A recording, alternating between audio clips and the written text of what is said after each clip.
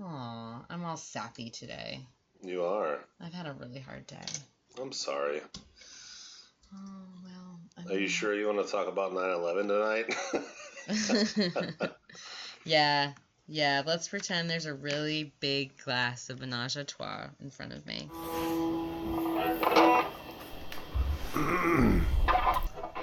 Welcome to the podcast where old friends get together to bare their souls, Laugh so hard they almost pee themselves. and talk about all the stuff that makes life worth living. And some things that don't. It's Let's Get a Drink Sometime. My aunt is my deceased mom's sister. We haven't been able to spend a lot of time together because I've been globetrotting and I've never lived locally. So yeah, it's been really nice. She was with me the day that my mom died and was supportive of the days after that. 9/11 was my mom's wake day. Right. So, everyone has a where were you? Yeah. And she was trying to get to me, trying to get to my family so we could have my mom's wake that night. My mom died on the 6th of September. And she had been sick for a while. She had ovarian cancer, and my mom and dad also were getting divorced simultaneously, which is like a whole other thing. Yeah, the divorce started before she was diagnosed with cancer, and then I don't think that, as my dad says, they never thought she'd die, so they just thought to continue. Wait, bitterness. Why did they think she would die? They didn't think she was going to die. So they just continued to go through the divorce process, and it was all for what? Okay. Because eventually she was not going to make it, and I think that it was really hard for them, I think, to realize that, and rather than persist in what they each wanted in their lives, and there's lawyers, and it was really confusing, and I think divorce can be made ever complicated when you put more cooks in the kitchen, and I think there was that, and I think there was a lot of anger, and I'm going through divorce. I try every day to not have this. Some days are harder than others, but I keep trying to march forward because I remember what my parents went through, and how the impact that happened with my kids. So technically my parents were divorced a month just before she died, so there's a $40,000 divorce for you at least, all to end up with finality. Right. And that was really hard. I just remember at 9/11 waking up to a phone call from my dad saying, I don't think tonight's going to happen. And then I had friends with me. I had Nina was with me. I had another friend, Sarah, with me. And I remember just the hysteria. I think we were sort of stunned. And in the next breath, we were sort of trying to find ways to cope, as early 20-year-olds, eating a lot of food and just sort of pacing. But I remember the priest. This isn't where you had cell phones. You could join calls. So I had a priest on one ear and my dad on the other, and just trying to coordinate how we were going to do it. And so many calls from family and friends, how are we going to do this? How are we going to do this? And, this was early on where we didn't know that there was going to be another plane, or there was going to be, we thought that it was a mistake. There was that time period where we thought, it was just an accident. It was an accident, a really unfortunate accident. I remember that, yeah. Not from your perspective, or from my perspective. I remember. No, give it from your perspective. Go ahead. We can link back in with me after that. I remember getting a phone call because I was in college, a little short stint of college I did. My mom called me on the phone and said, hey, are you awake? And I was like, you woke me up. And she says, you need to go turn on the television. And I went into the living room and I turned the television on, and it was after the first plane hit. Mm-hmm. And so, yeah, that whole confusion of okay, this is an accident, or, there was just a lot of confusion. And then the second plane hit, and then it was oh no. Hysteria. Yeah, this is no accident. Something else is going on right now. Right. And, I think that I remember my aunt saying that and we talked about it this morning, I remember her saying, I feel like we're under attack. I feel like we're under attack. I just remember that voice coming through the phone. Was this before the second plane or the first one? The second plane, like right after, because she was she was in Long Island. She couldn't get off the island, right. And like because everything's shut, Yeah. Like we lived in McLean, Virginia, which is not terribly far from the Pentagon, and you could feel like shudders. I was going to ask about that because you lived in an area of the country where the reason your dad called you is because, like, oh, wait, there's like a national security thing going on, but at the same time, your mom died. Right. And, yeah. Right. That's what I was going to bring up for the audience. It's like, no, she lived in an area where it's like, oh, wait, everything stops. Everything. I mean, the thing about DC, and I'm sure that all of our listeners have had access to DC. Sure. Everything is high security everywhere. It's an area where people think they're more important than maybe they are, and if they are important, they probably are. And you don't know what half the people do because they either work for the government or a contractor of the government. There's not a lot of personality or creativity in these sectors. I mean, obviously DC has some creativity to it, but I think we were just watching everything shut down. So suddenly schools were closed. Like, how do you get home? You can't take this road. You can't take this road. Right. And to go into that, it looked like my mom was in the Army. She was in the reserve, and she was entitled to be buried at Arlington Cemetery. Oh, wow. But yeah, and from that moment, the burial went from like 3 weeks to like 4 months. It was something ridiculous. Oh, holy shit. And I just remember crying to my aunt and my sisters saying, we cannot wait that long. We cannot wait that long. And so there was a contingency plan. And for her burial, we had, a procession, from a Catholic church in McLean all the way in Alexandria. It was quite far. And there's only one road you can take, which is the George Washington Parkway. It's a very scenic view. It's right along the Potomac. It's beautiful. And that was closed because you have to go right next to the Pentagon to drive through. And they opened the road for my mom, which is the most amazing thing that's, I think, ever been done for us, because we had a police escort and everyone it was really well, my dad's a judge, and I don't know if someone recognized that, or I don't know what facilitated, that process, but, got us there. But we were the only ones on what is normally a very, very busy, active road. And, you go through this like very leafy, green, hilly, moderately kind of, it's not a straight road. You kind of twist and turn a little bit. And then it opens up as you get closer to DC through this major highway called 395. And the segue to that is dead on to the Pentagon. And I always said, and I've said it before, I think, on here, and I'll say it for the rest of my life, I just don't think in the version of this life where my mom was alive that 9/11 would have happened, because she was enough energy presence to like prevent it all. I just can't see a plan where my mom was alive and 9/11 did happen. And, as we're going from church to burial site, we are headed right to the Pentagon, like it's right on our left.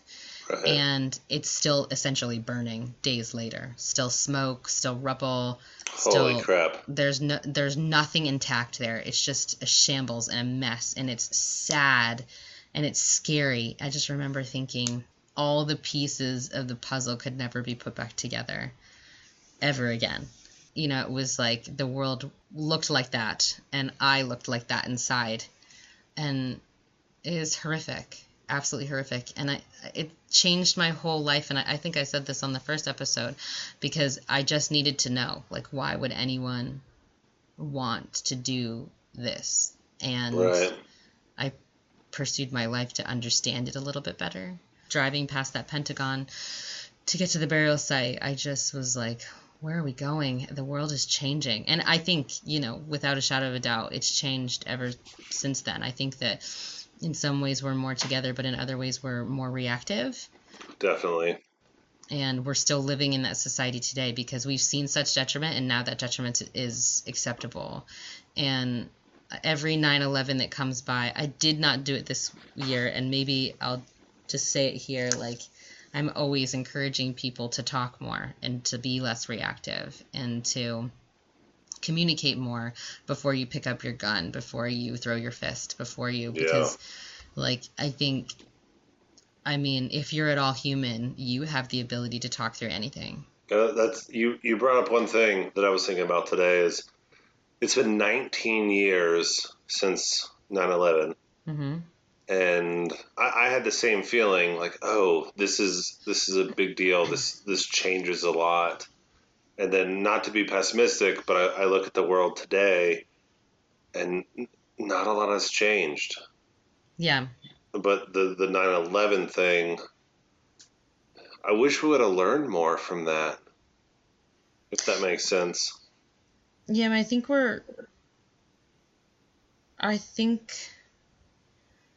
I mean, first of all, I'll say this, like, next year will be the 20th year, and I will be 40, so I will have lived half of my life since 9/11, since my mom, and I don't know how I live a day without her. I just don't know. She was my person in this world, and you want people to learn from it, and I think in some ways Americans are more compassionate, but I also think that as, people of the world, we're just very short-sighted. So, like, we remember, but, like, I think that there's a lot of work to do. Mm-hmm. And I think I saw a meme around, like, change. And it's like, you need to do more than just say and send condolences. And, I think that we get stuck in that because it's like, well, we don't know what to do. We have no idea.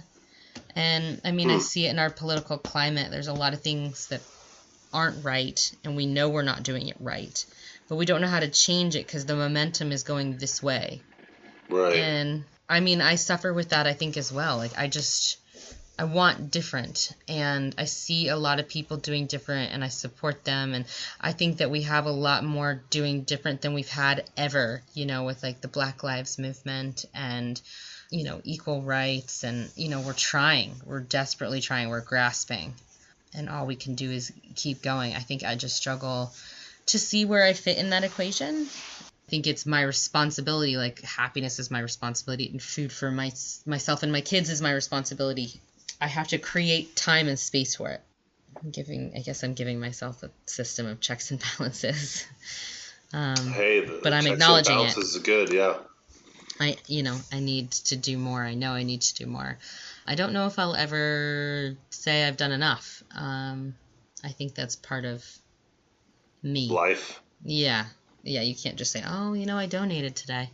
We need to keep making this world better and safer and sustainable for our relationships, our families, our friends. Like, what does this world look like in 100 years? What does it look like in 50 years? What does it look in 15? Because ever since 9/11, we've been going at a very accelerated pace.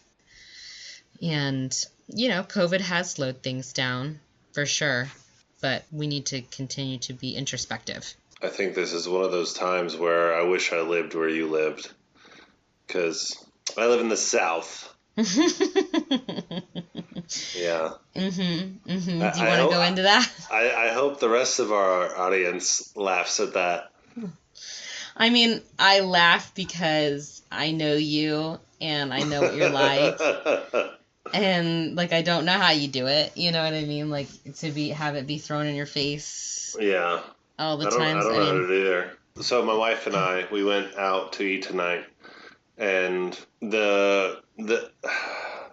if anyone listened to last week's episode, Angela and I are currently in between houses, and I'm living at my mom's house while our house is being built and blah, blah, blah. It's my old high school home. It's very weird moving back. But it's Lawrenceville, Georgia, and Lawrenceville has changed a magnitude since I've lived here. There's, like, restaurants downtown and bars and breweries and just all sorts of stuff. I still live in the South, and there's still a lot of racism and a lot of anti-masks and anti-science and just so much anti-stuff that it's sometimes mind-boggling. But we were outside the restaurant, and I looked up, and there was a Dodge Ram, which is a very sort of, dare I say, redneck car, or redneck truck, and it had a ginormous Black Lives Matter flag flying from the back of it. Go. Seeing a Black Lives Matter flag flying through downtown Lawrenceville was amazing. It was eye-opening. It was like, oh wow, people actually give a shit around here now. Mm-hmm. I was floored. And so it's that's awesome to hear. Yeah, especially living where I live. That's awesome. That's really, I mean, I think it's gone both ways. I think there's a lot of people that have come out of the woodwork. You know, we pulled up the corners of the rugs, and, you know, the shit underneath the rugs have come out, and you just like, go back under, don't show your face. You're not legitimized. You don't belong here. But then there's also the response to it is, hey, listen, we're still here too. Yeah. And I do get concerned about that because, not unlike 9/11, it's my academic background. I do pay special attention to patterns of conflict, and I get nervous, being in the U.S. sometimes, because this is an incredibly dynamic place. Yeah. And you don't want it to erupt, but you want change. And what does that look like? Well, I hope it doesn't look like one side of the spectrum, and I hope it looks a lot like the other side. If it makes you feel better, I'm a 6'6", very white dude who is also very scared. And I'm definitely not a fighter. I'm that old saying, I'm a lover, not a fighter. But I'll throw bows when I need to. Right. But no, I'm the same way. It's the world is kind of messed up right now, and you got to do what you got to do, I guess. Yeah. I mean, I hope it's not like that. I think more compassion, more dialogue, just like after 9/11, after that moment that you realize that second plane really drilled in, right? Know?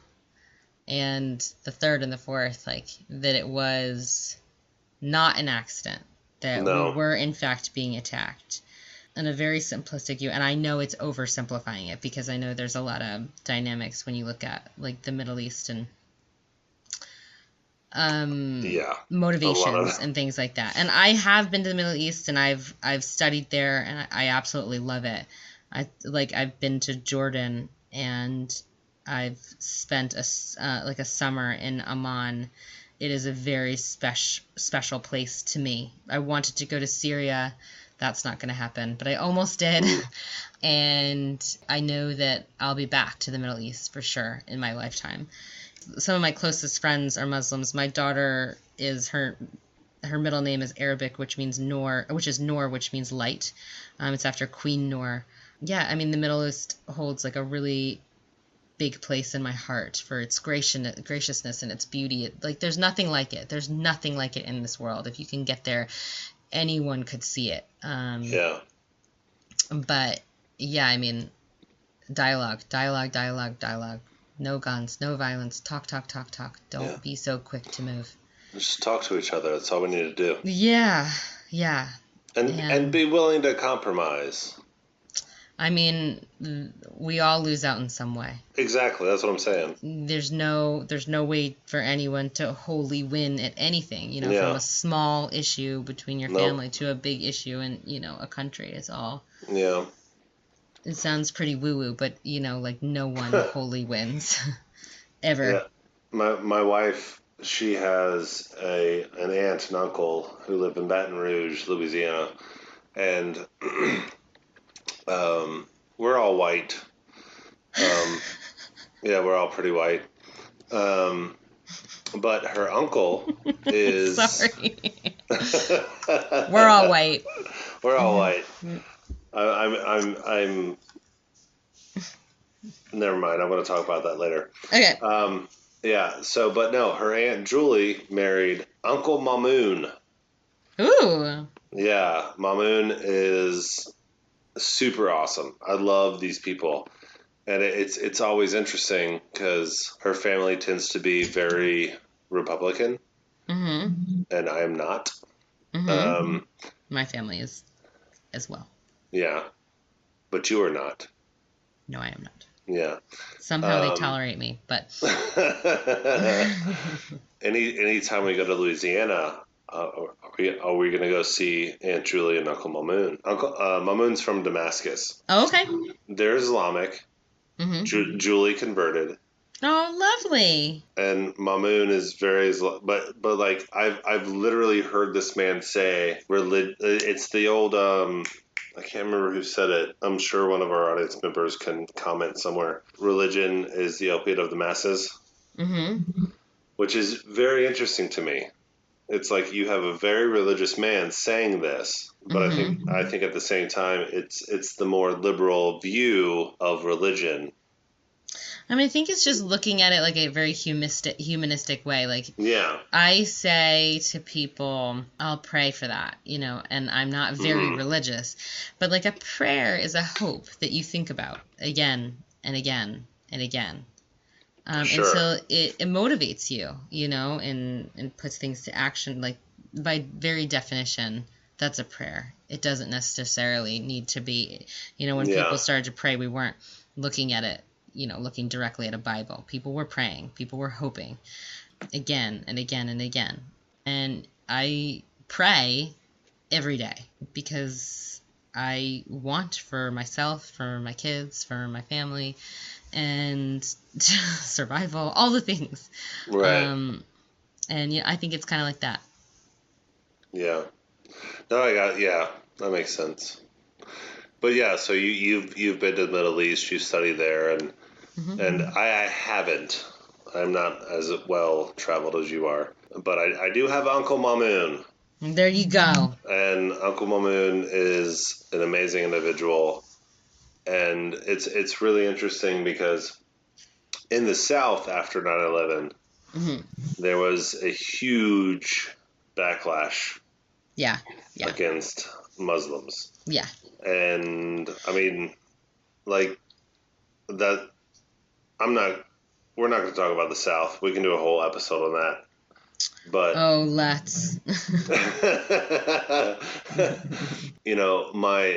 my direct experience with someone from that area who literally was born and raised, moved here at an older age. He's an awesome dude, like totally awesome. And I don't,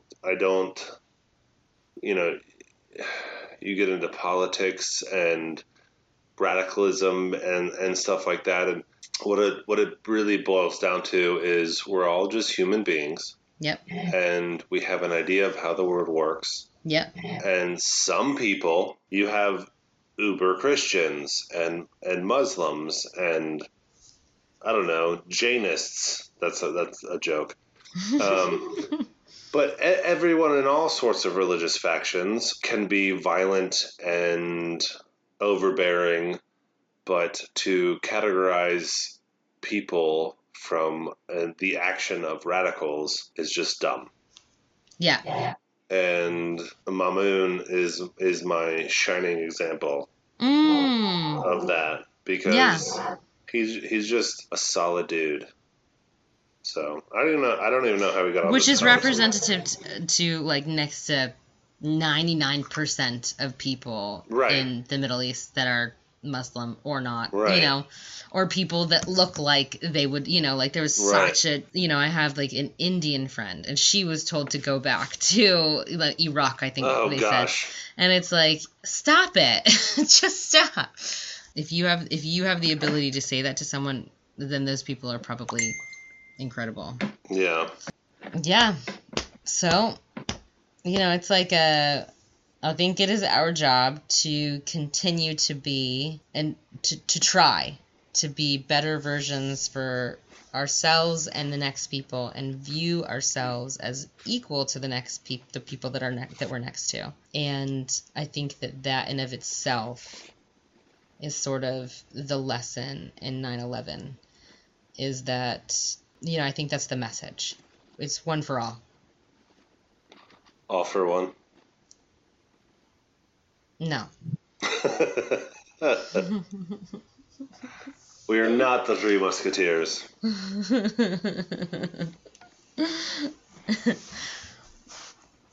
Are we? As no. Representative of the world? No.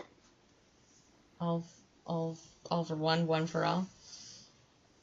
Yeah, I mean, half of that is really awesome. Mm-hmm.